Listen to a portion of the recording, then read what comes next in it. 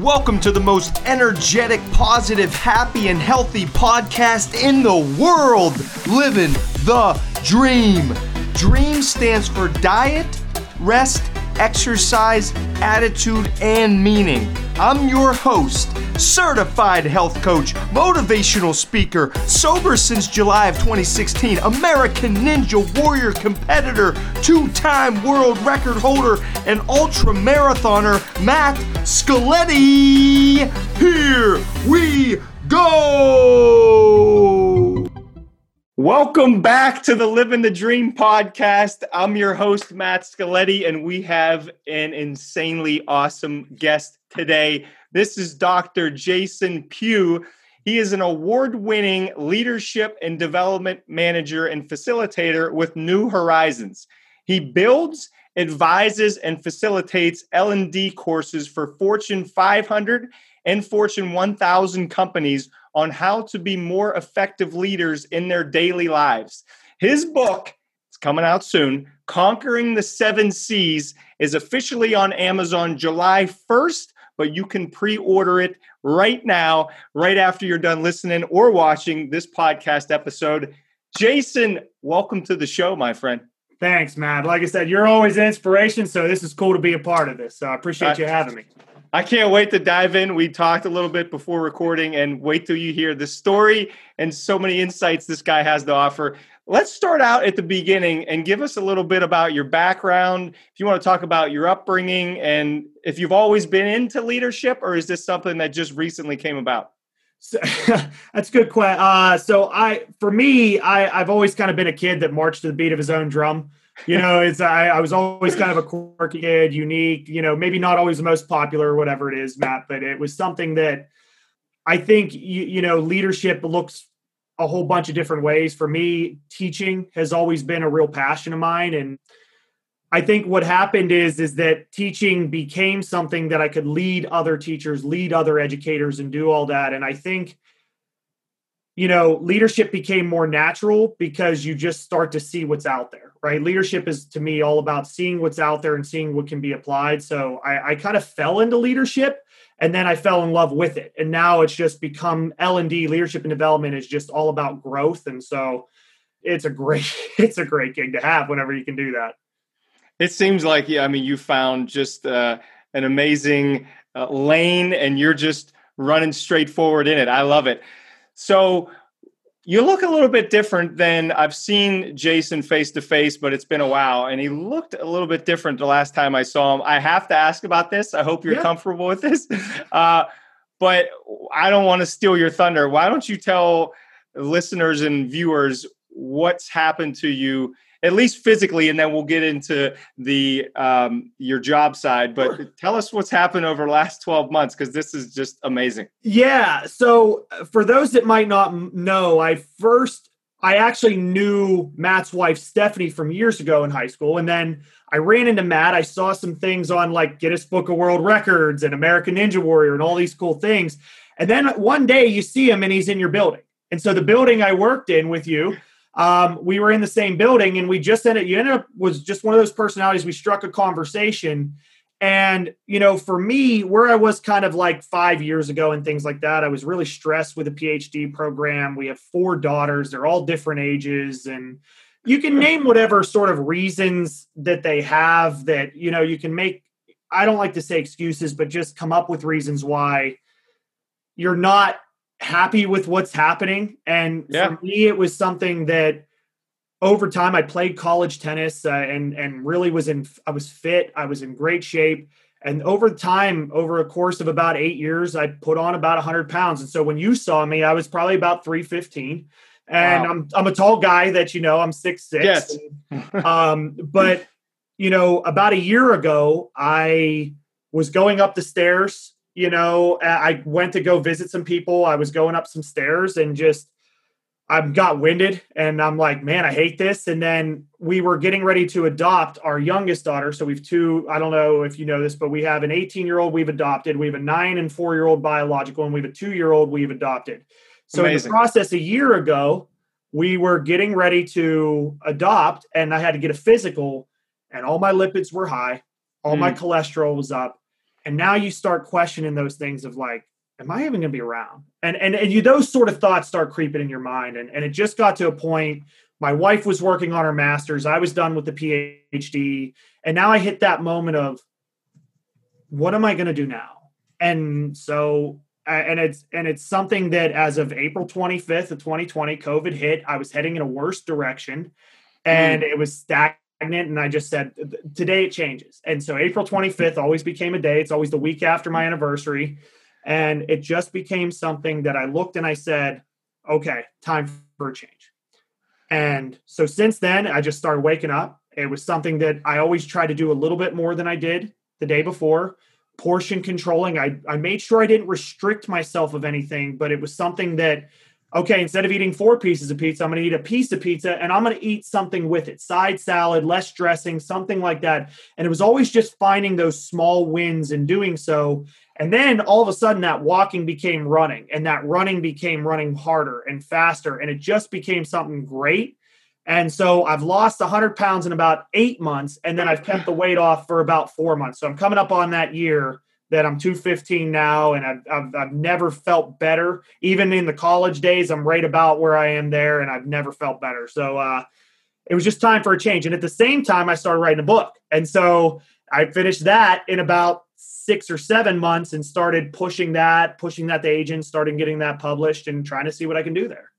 I mean, we just got to just give it up. I mean, that is 8 months. The man lost 100 pounds. Wow, he's raising 4 daughters. You got a whole life outside of that, and you're just crushing it. I have to ask, for anybody that's watching this, and maybe they're in a tough place with their physical health, maybe they're overweight. You had a lot of nuggets in there, but I want to throw this at you. What would you say to somebody, because clearly you've had huge success? What would you say to somebody that's maybe where you were a year ago? They're bent out of shape with how they feel. How do they get started? Stop being your own worst critic. Ooh. I think that's the biggest thing. It's very easy that when you have a bad day, that it's easy to derail yourself. And it's easy to get into those moments of, well, maybe I'm not good enough, or maybe this isn't there, or maybe, you know what, I'm not cut out for this. Like I think I told you before we were talking that whenever I went up our big hill, I went up halfway and I was winded. And that's an easy way to say, well, no, this isn't cut out. And maybe I'm just not good enough. And it's just like, instead of thinking that way, just think, can I go this far tomorrow?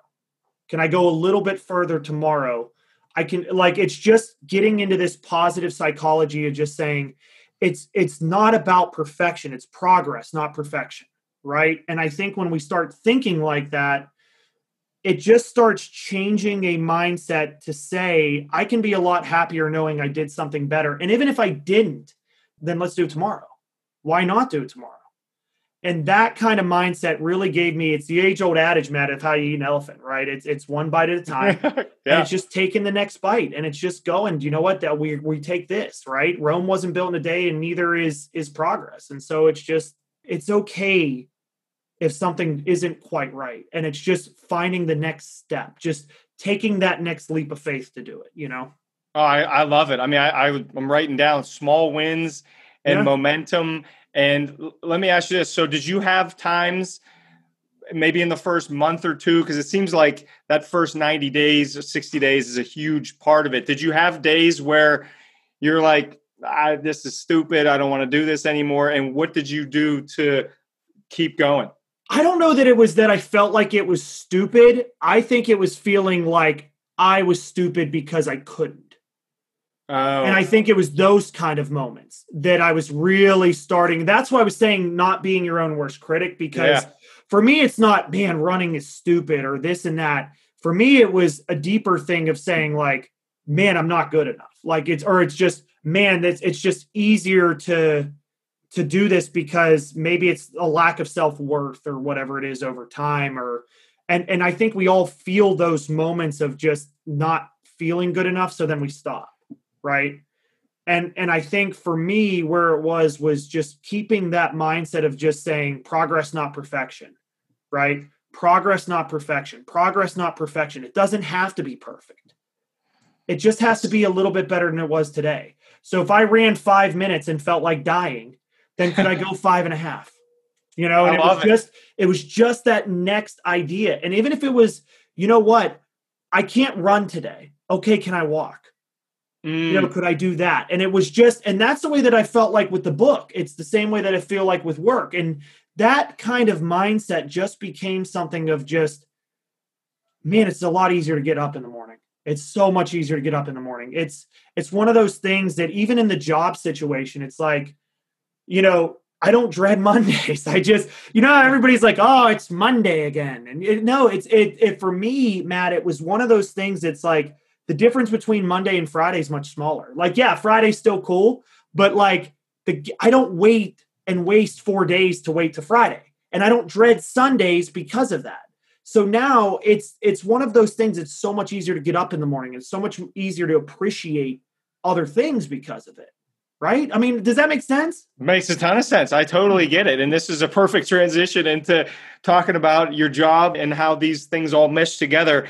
I just want to highlight the fact, because you said this and you mentioned it earlier, Jason did not deprive himself. We talked about it offline too. He changed his eating habits, definitely ate less, but it sounds like you didn't say, I'm never eating pizza or ice cream again. Like you allow yourself. No. That's great. I think that's so great. And it's like, it's definitely discipline, but you're still having fun and you're eating some of the foods that you just love. So I think that's huge. It's readjustment. And it was just not getting bored, right? Like what's something I haven't eaten that I can just get? Like, and not saying like, I know celery can be bland and it can get stale and things, but it was nice to have that as a change up. Or do you know what, today, it's bananas. Like I ate them as tennis players and I got sick of them and now I found a different love for them again, but they get stale. So I do something different.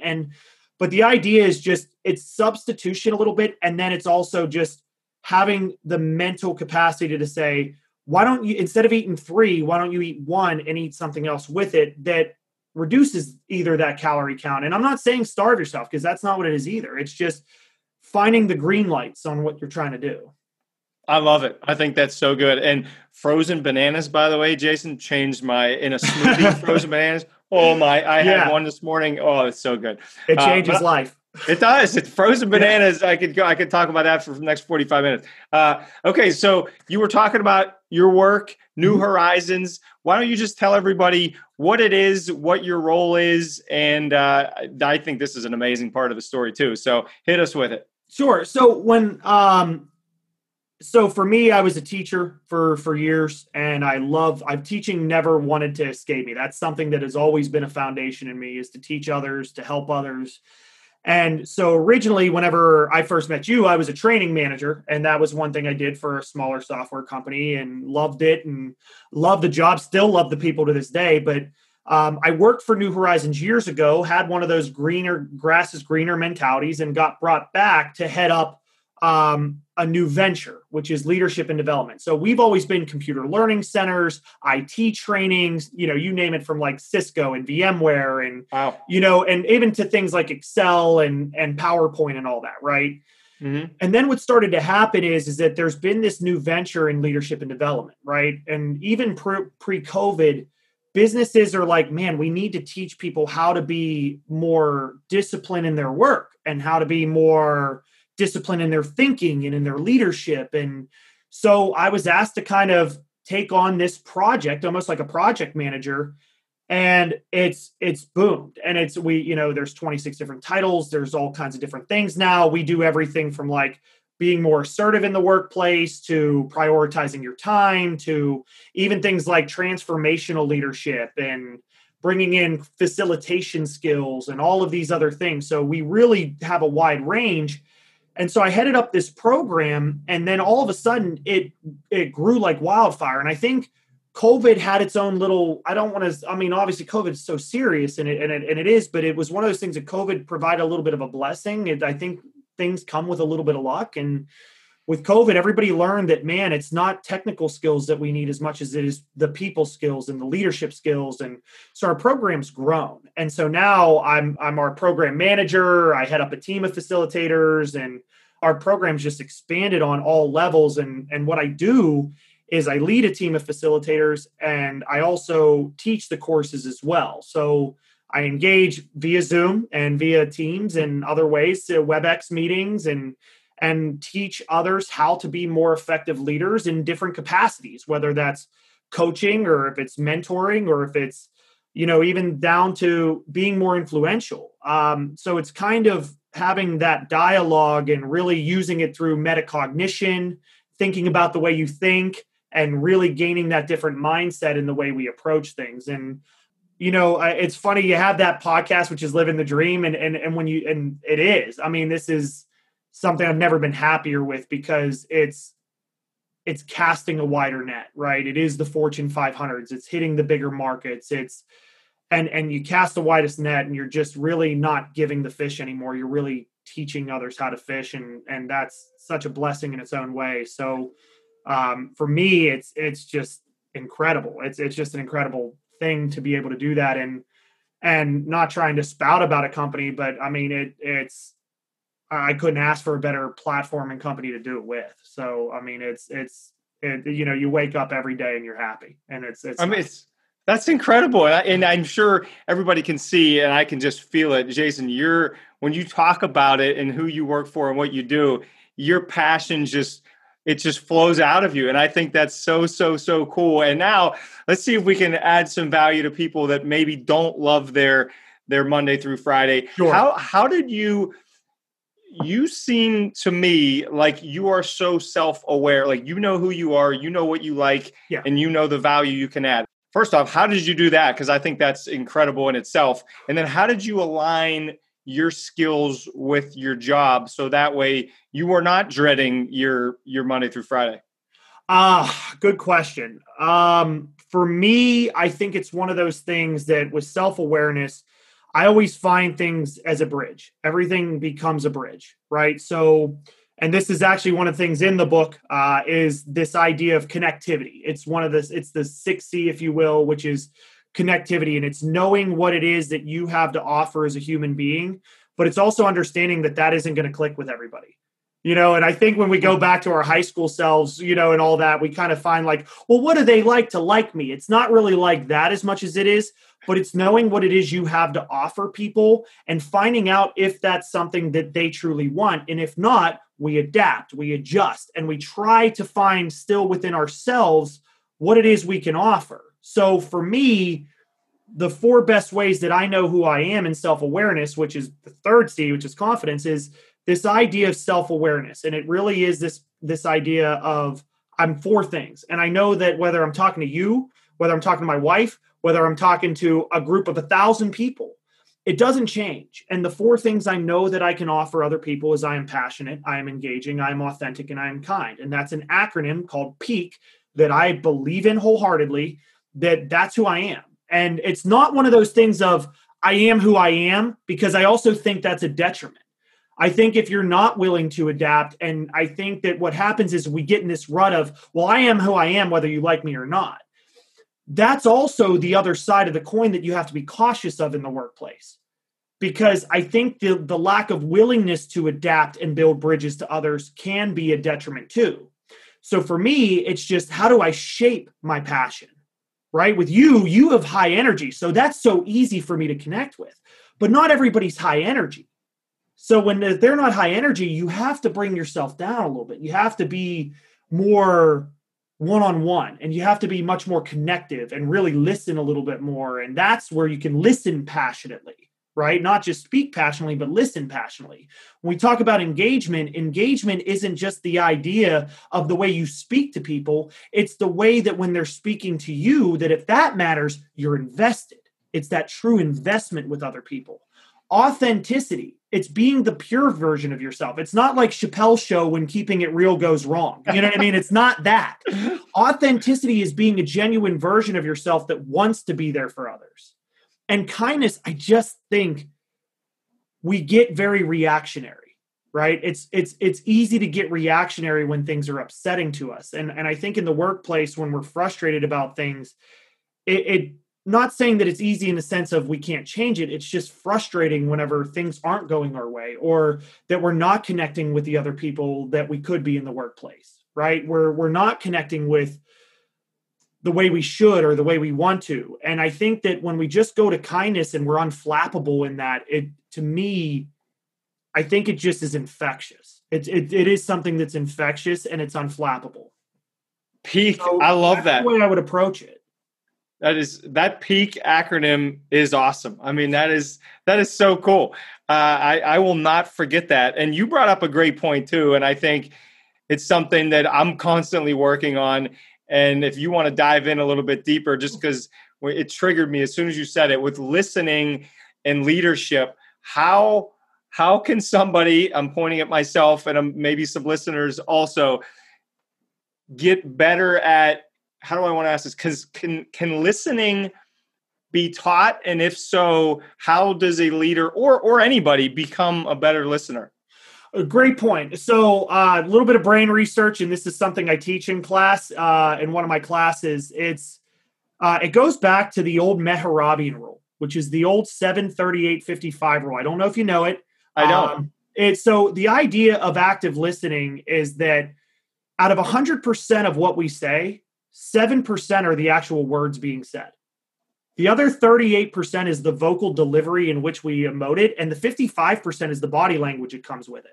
So when I'm listening to people, I'm paying attention to the other 93% because our brain processes at 400 to 500 words a minute, but our mouths move at 100 to 150. That's why so many people listen to respond and not listen to understand. So what I'm spending that extra 250 words doing is really listening to the body language. I'm paying attention to the head nods that you just gave right there, or that when something clicks, your eyebrows come up, or I'm listening to those sort of things. And when you're speaking and something's really passionate behind the eyes, I'm going to invest even more. So active listening truly is a skill set, but you have to want to be invested in it. And if you know why, then you start seeing it. You start seeing the things they're doing. Oh, I think it goes a long way. That's huge. 7-38-55. So 7% is the words, 38 is the tone, and 55 is the body language. That's correct. Yep. So 38% is the rhythm, the cadence, the pace, that sort of thing. And the 55% is eye contact. And you'll notice that I look into the camera sometimes and sometimes I don't, but I think we're not newscasters, so I'm not going to be like, "Hey, great stuff, everybody." But it's one of those things to where you can engage more naturally that way with the body language. Speaking with hands or head nodding and kind of moving that way. And when you're listening, it's that true investment into the body language coming with it. It's active. The difference between hearing and listening is that hearing is a physiological process. That's why if your wife ever said something to you, right, and she goes, "Are you listening?" and you go, "Yeah, I heard you." Right? Yeah, you heard her. You weren't listening. Right? Listening is a true active participation. So I do think it goes a long way. I told everybody this guy is smart and he's going to be worth your time. This is great stuff. Okay, so I cannot wait any longer. I need to know what the 7 C's are. Jason's book, Conquering the 7 C's, the letter C. Tell us about it, and I'm dying to know what the 7 are. Sure. So the idea of kind of over my years, over the last 14 years of teaching, it's taken me a long way. It's taken me into leadership roles. I found a lot of success with it. I've taught a lot of different places. And I think what I found and what I've seen in the best teachers that engage, that really dive in, is the concept of preparation, but preparation looks very different. Whenever we are engaging people, both in the face-to-face and the remote space, one thing that a lot of people in the workplace right now with COVID and things is how do you engage remotely, right? And how can we get more engagement remotely? And I think it really comes down to what I've built, which is a CYA model. Now, Matt, get your mind out of the gutter because it's not that kind of CYA, even though it does that. It does that too. It covers your assets, as I like to say. What CYA is with preparation is content, yourself, and your audience.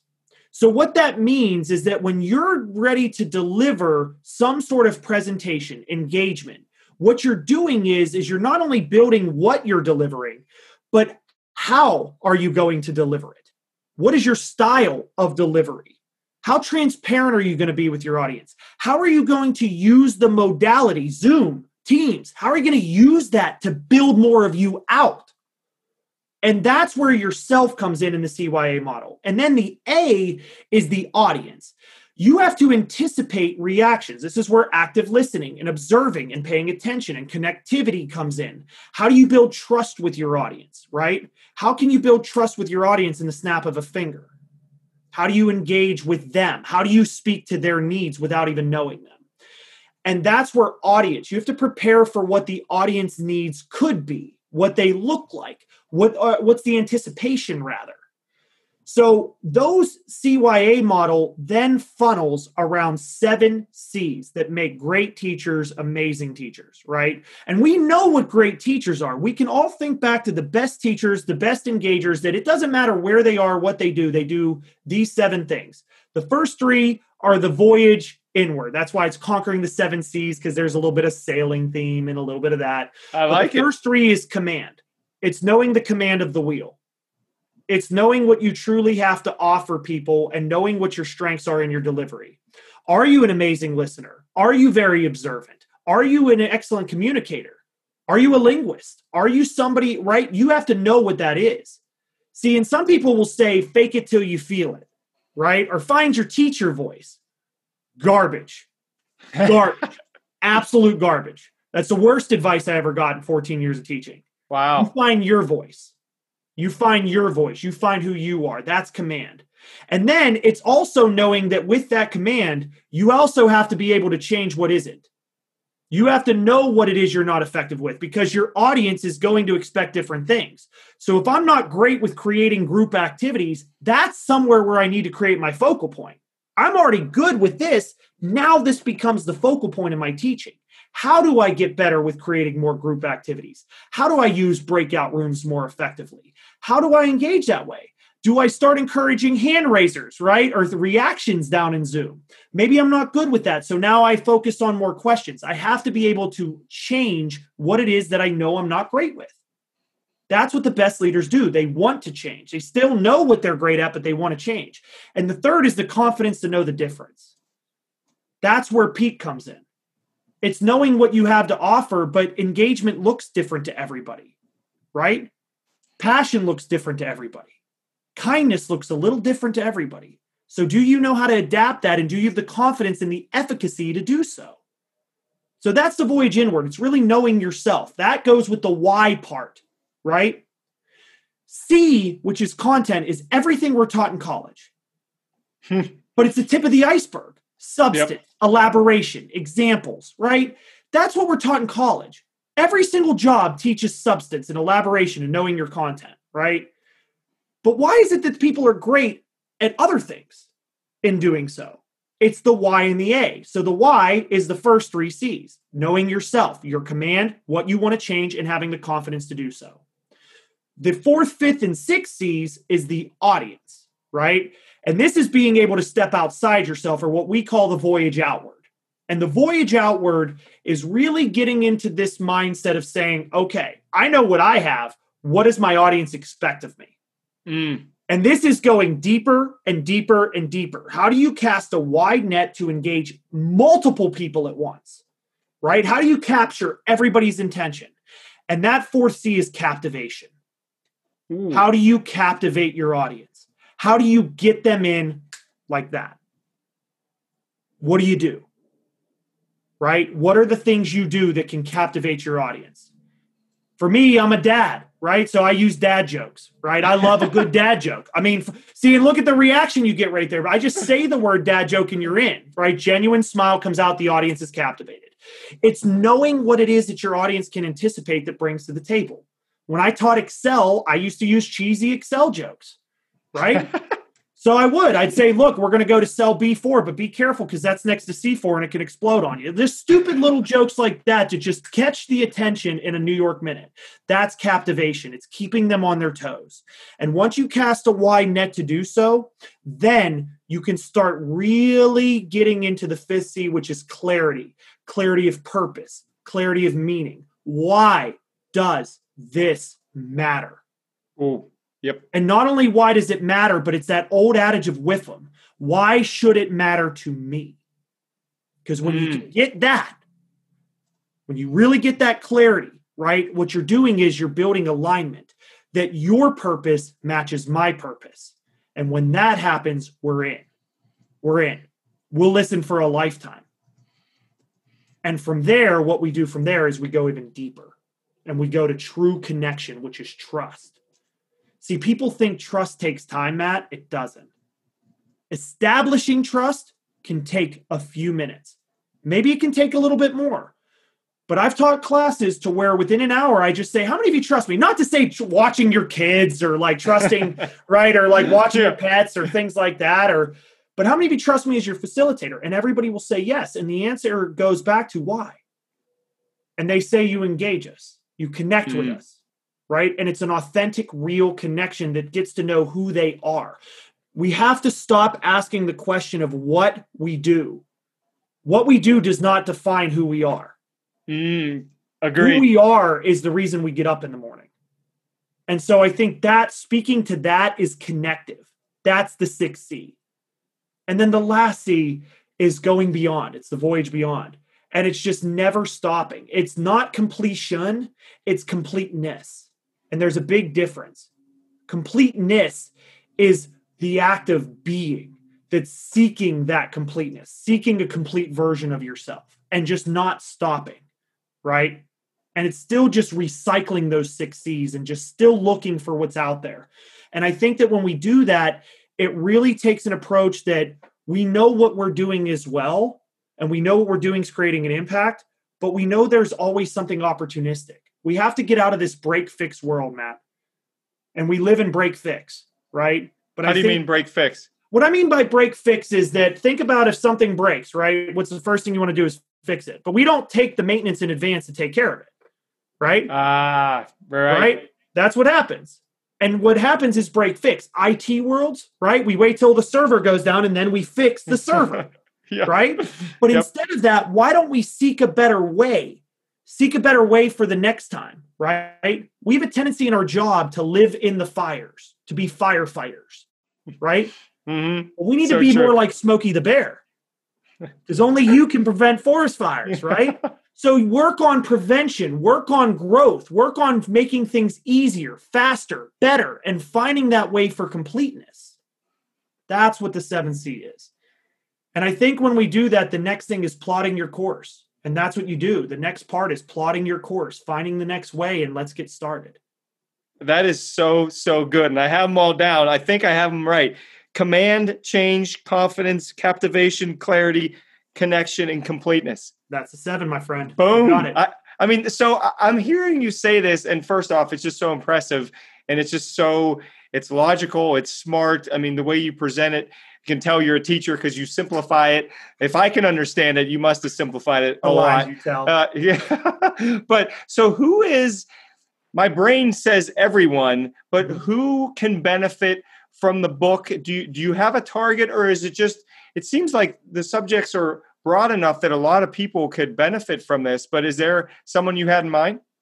So originally when I wrote this book, it was for teachers and it was for college education programs whenever I originally started this, right? And so I originally did this for teachers that are just trying to renew their skills, or maybe it's newer teachers that are trying to find their way, right? And trying to find who they are as teachers, and college education programs, because in my research, most colleges have one college classroom engagement class, classroom management. They've one. And that's it. Yeah. And then they go, good luck. and that's one of the hardest things that I've seen so many teachers over the years struggle with is how do I really engage? And I think that that's where we wanted to focus on.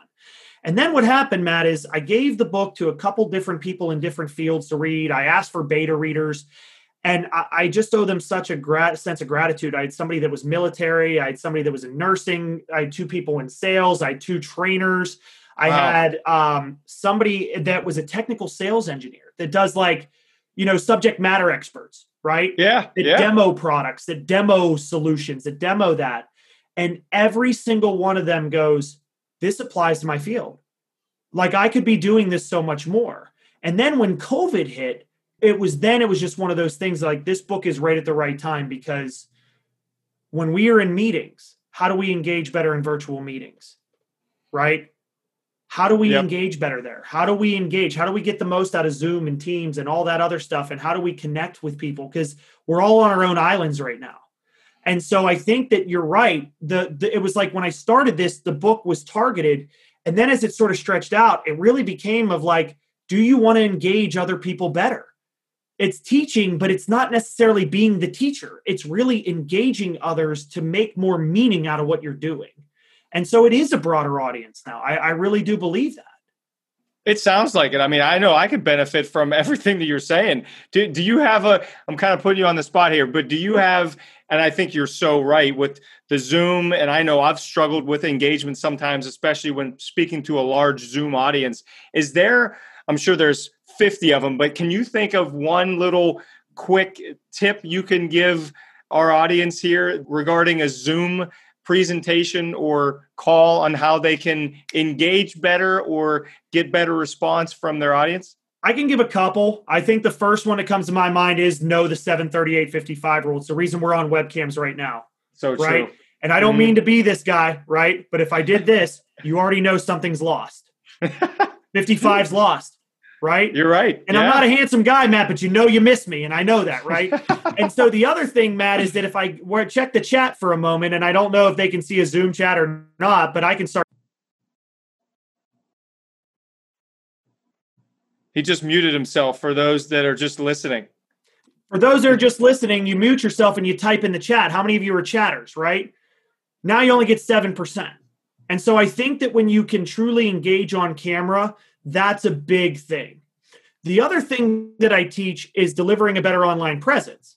See, Matt, I know you see the background, right? And you see New Horizons. Why is New Horizons behind me?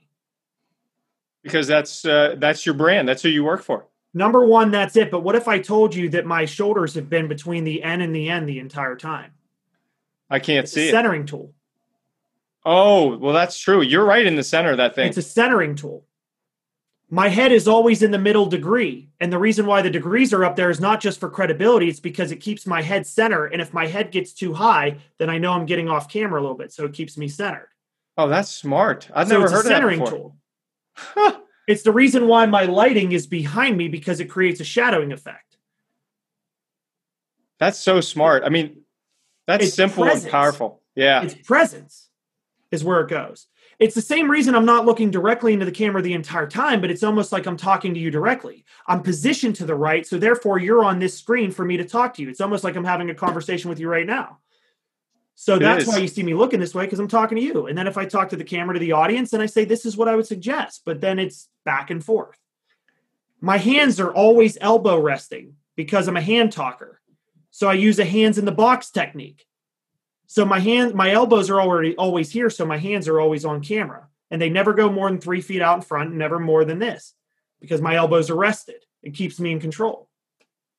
I mean, it's like everything. I think this is what I'm most impressed with. Everything you do is intentional. Like there's a reason you're doing. I've been in Toastmasters for a while, and they say move. Do you love? I had a feeling you would be very good in that. You've either done it or you'd be amazing at it. But they talk about moving with purpose, and I've never been great at it. I'm constantly working on it, and you're a perfect example of that. Like everything you're doing, there's a reason behind it. I think that's so impressive. It is. I think it's a centering tool. And I have to give you a lot of credit. I love the centering you have too, because with your background, you can see that it's almost very, very center right where you are between the two walls. So that is wonderful centering. So you are doing it. You might not even realize you're doing it, but that's why you have great presence on camera too. And that when you're centered like that, it goes a long way, right? So I think that when we talk about managing the remote environment, it really is building a better presence and making the most of the square that you have in front of you, because that is where true connectivity lives. I think that's huge. I mean, I asked for one, we got like 6 takeaways. So no, you're an overachiever. I love it. That's one of them, your best qualities, I think. I have to ask you this, and I'm really switching gears, but we know you have 4 beautiful daughters, age between 2 and 18. Yeah. And when I hear your story and you're losing all this weight and you're getting healthier and you're feeling better, how do you, for people, it's just my wife and I, we don't have kids yet, we don't have pets yet. How do you balance, or maybe it's not possible to fully balance, but doing all of this, writing a book, you have 4 kids, you're married, like how do you make it all work? I believe in a chunk block tackle method. And another thing I teach in courses is chunk, block, tackle, right? And so what I truly believe is chunk is compartmentalize.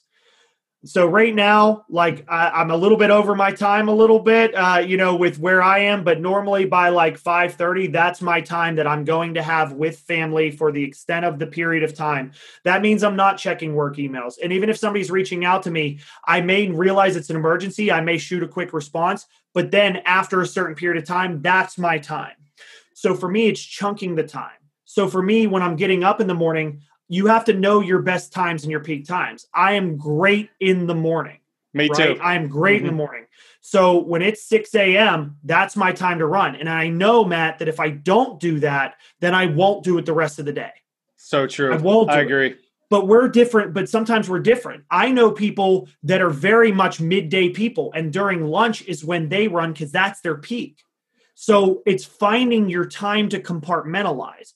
For me, when I write my book, it's always a little bit late. It's not later in the day. It's not in the evening, but it's always a little bit more on the weekends. Once my daughter's down for a nap, my youngest one's down for a nap, that's my time where I feel fresh. And I'm like, let's do it. And so it's knowing the compartmentalization. And then it's taking the extra step to block it out on the calendar. Even my weekends are blocked on certain times, certain periods, because it's that time that I'm saying this time's dedicated to writing. And not only that, but we create agendas for meetings with other people, do we not? We do. But we don't do it with ourselves. What are we going to do in this time? I'm going to build a framework for chapter 1. I'm going to do X. I'm going to do Y. And Matt, that's the biggest thing that when I learned this in the PhD program. This ugly mamma jamma was 276 pages of a nightmare. And there's no way I would have ever done it if I didn't learn how to compartmentalize. And that's what it is. It's just learning to fragment your time. We always have more time than we think we do, but we have to create it. And then once we're in that time, you tackle. You go uninterrupted. You go reckless abandon and you do it. And if you fail miserably, but go at it. And don't go until it stops. That's it. Oh, that's so good. I mean, it's blowing my mind how intentional you are about every single thing that you do. And I would imagine that skyrockets your productivity. And that's probably why you're able to do as much as you've done and you're going to do in the future. Oh, you got me wanting to change my ways. There's a bunch of changes I need to make from all this. Well, don't react. That's a big thing. Don't react. Proact, right? It's that. I mean, and that's a real Covey principle going years and years ago. Is that idea of we don't react to the fires, we build a new way. We don't we have to stop seeking answers like fad diets, right? That's an answer. That's not building a better way. Right. And I don't believe in diets. I think it's restrictive and then you want it more. And then that's what happens. It's the same thing with exercise. It's something that we want to answer. So we create a quick answer and then we do it and then we get tired of it. It's really building a better way. We have to stop seeking answers and reacting to it, build a better way. So the next challenge, Matt, and you're such an inspiration yourself. I mean, seriously. I mean, and I always go into mind, well, I can't lift 1 million pounds in 24 hours. But now it's like, well, if I want to change my ways, how would I build a better way to do so, right? And that's what I think you do that without even realizing it, that I think that's the difference between those that really do and those that want to do, is that we build a better way, right? We got to stop seeking answers and build a better way. Ah, that's so good. I wrote that down too. Build a better way. There were probably 86 nuggets you could have written down already in this interview. And my paper is full and I need to start writing on the back. So I got to ask you, and I'm going to fire the final 5 questions here at Jason in a second, which he has no idea they're coming. I'm excited about. I truly don't. I don't. So before I do that, how can people find you? We said on Amazon, the book will be available July 1st. Is there a place people can go to connect with you and learn more about you?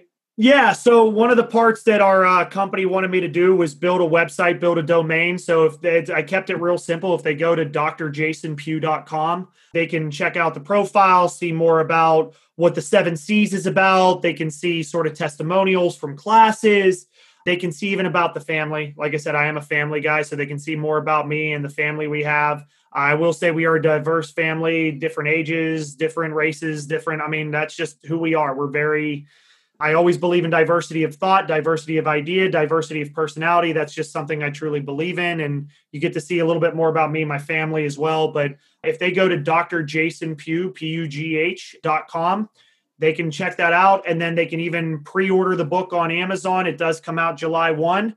It is in pre-launch right now, but you can find it on Amazon. And then July 1st, it comes out and it's ready to go. But they can buy the book from the website. They can buy the book directly going to Amazon and just searching Conquering the Seven Seas. They'll find it there too. And if you have questions, there's also a contact form. If I can just help anybody in any way, if you're running into any questions like how Matt does, and, Matt changes lives one person at a time. And if it's something too that, hey, how do I kind of work in better leadership, and just ask the questions, there's a contact form there too. So, for me, it's about helping. I love it. Yeah, me and you both. So I'll put all that in the show notes so everybody can see and click on the Amazon link and also your website. Is that Dr. DR or is it spelled out? DR. Thank you. DR. Good call. Yeah. drjasonpugh.com. Thank you for that. Okay. Thank you for that clarification. Well, I got to make sure I have it down there the right way too. Yeah. All right. So we got a bunch of ways you can connect with Dr. Jason Pugh here. I hope you reach out to him because this guy, he's something special, and I cannot wait to read the book myself. I will get my hands on it ASAP. And maybe since I interviewed Jason, he'll give me a copy earlier than everyone else. No, I don't want a special treatment. I want to get it when everyone else does. All right. Are you ready for the final five? I am. I'm ready for the final five. Here we go. I amended one of the questions, and I'm excited to hear your response to this. Okay. First one is, what are you most grateful or thankful for? I told you he didn't know these were coming. I'm excited. My wife, I would say honestly, my wife. I think, not being a little bit too candid or transparent, I know that who I was growing up and meeting her, who that kind of helped me to shape to be. My wife is the most patient person you ever meet. She's, and I think that if you don't meet her, you don't build a foundation the way that it is. So I am insanely grateful for her. She is a better person than anybody I've ever met, and just her. And I think, and I would say my kids too, but for me, it's like my kids are who also they are because of her. So I'd say I'm really grateful for my wife, and I'm also grateful for, I've had the same best friends for 35 years, for my entire life. So wow. They are brothers to me, and for those that know who they are, they know who they are. I always like, I'll even give a shout out to, the DeWitas, Jason and Josh and Greg Coyne. It's the same best friends I've had for 35 years. And they're people that shape me to be better. So I'm grateful for them. That's a great answer. And now we need to make sure, I'll snip that out and send it to your wife so she sees what she's most grateful for. Yeah, because the funny thing is she listens to me all day. So she's like, I'm not listening to this podcast. I'll take a small snippet, 30 That's seconds. It, just that piece. That'll be in the anniversary message, right? Yeah. Okay. Who, and maybe there's some overlap with this question. We'll see how you answer it. Who is your hero?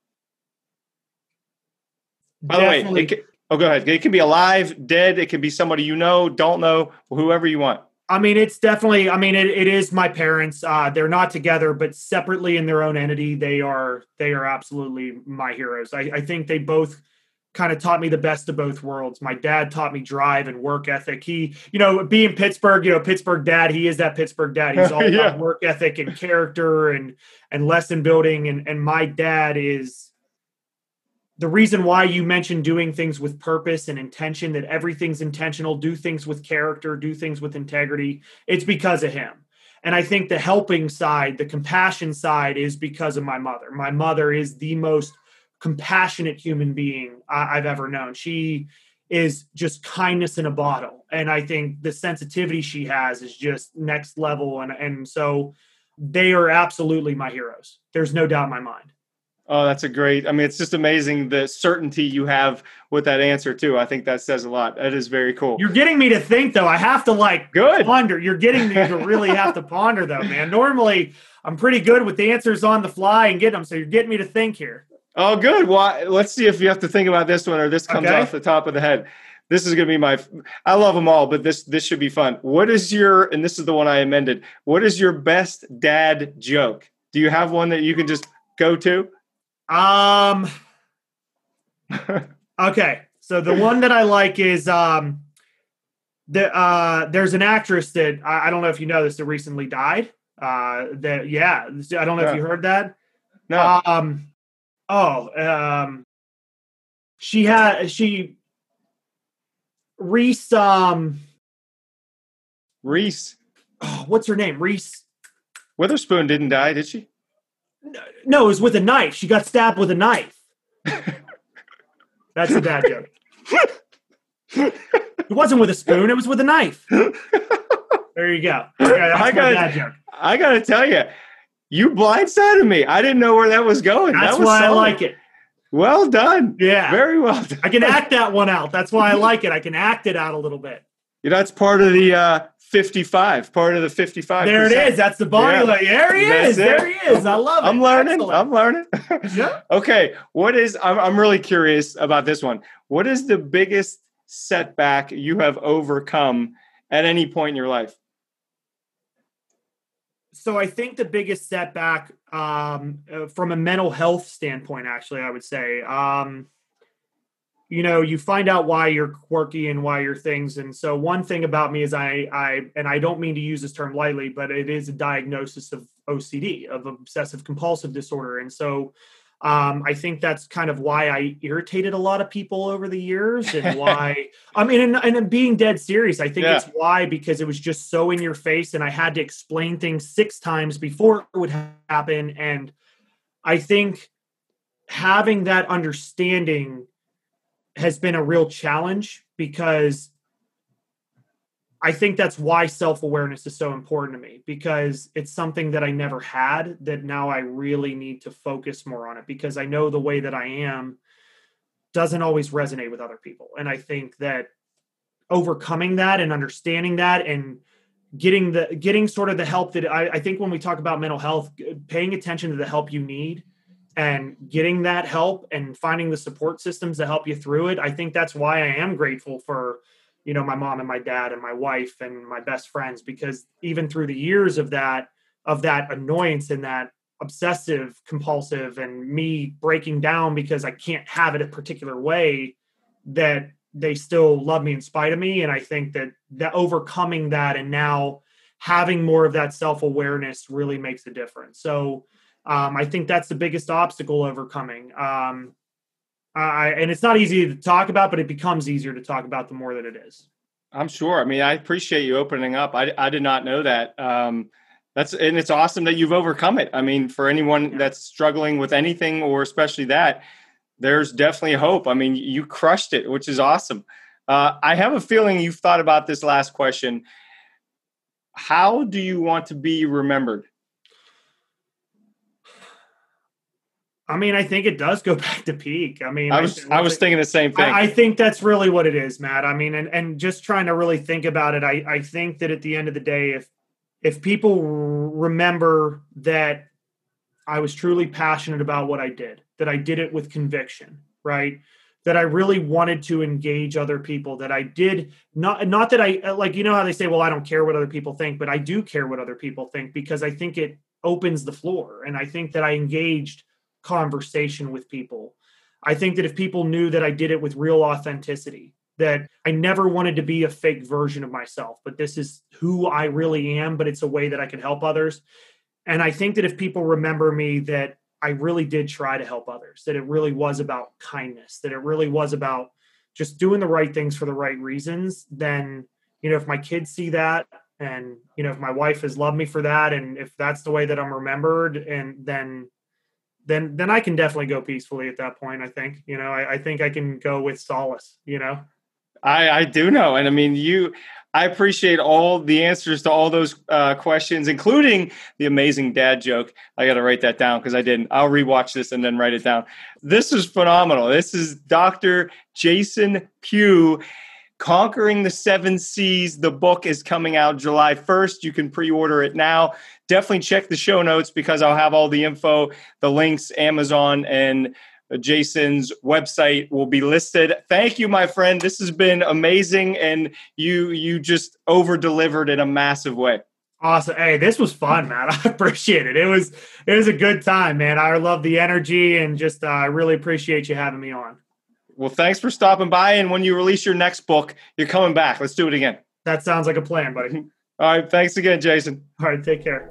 Thanks for listening to another episode of Living the Dream with Matt Scaletti. I'm so grateful for you. Please share this podcast on your social media so others can benefit from this valuable content. Also, please subscribe to my podcast because if you aren't, I am watching you. Check me out on social media and message me if you need me as your keynote speaker at Matt Scaletti on social media. I respond to all messages. Thanks, and I love you so much.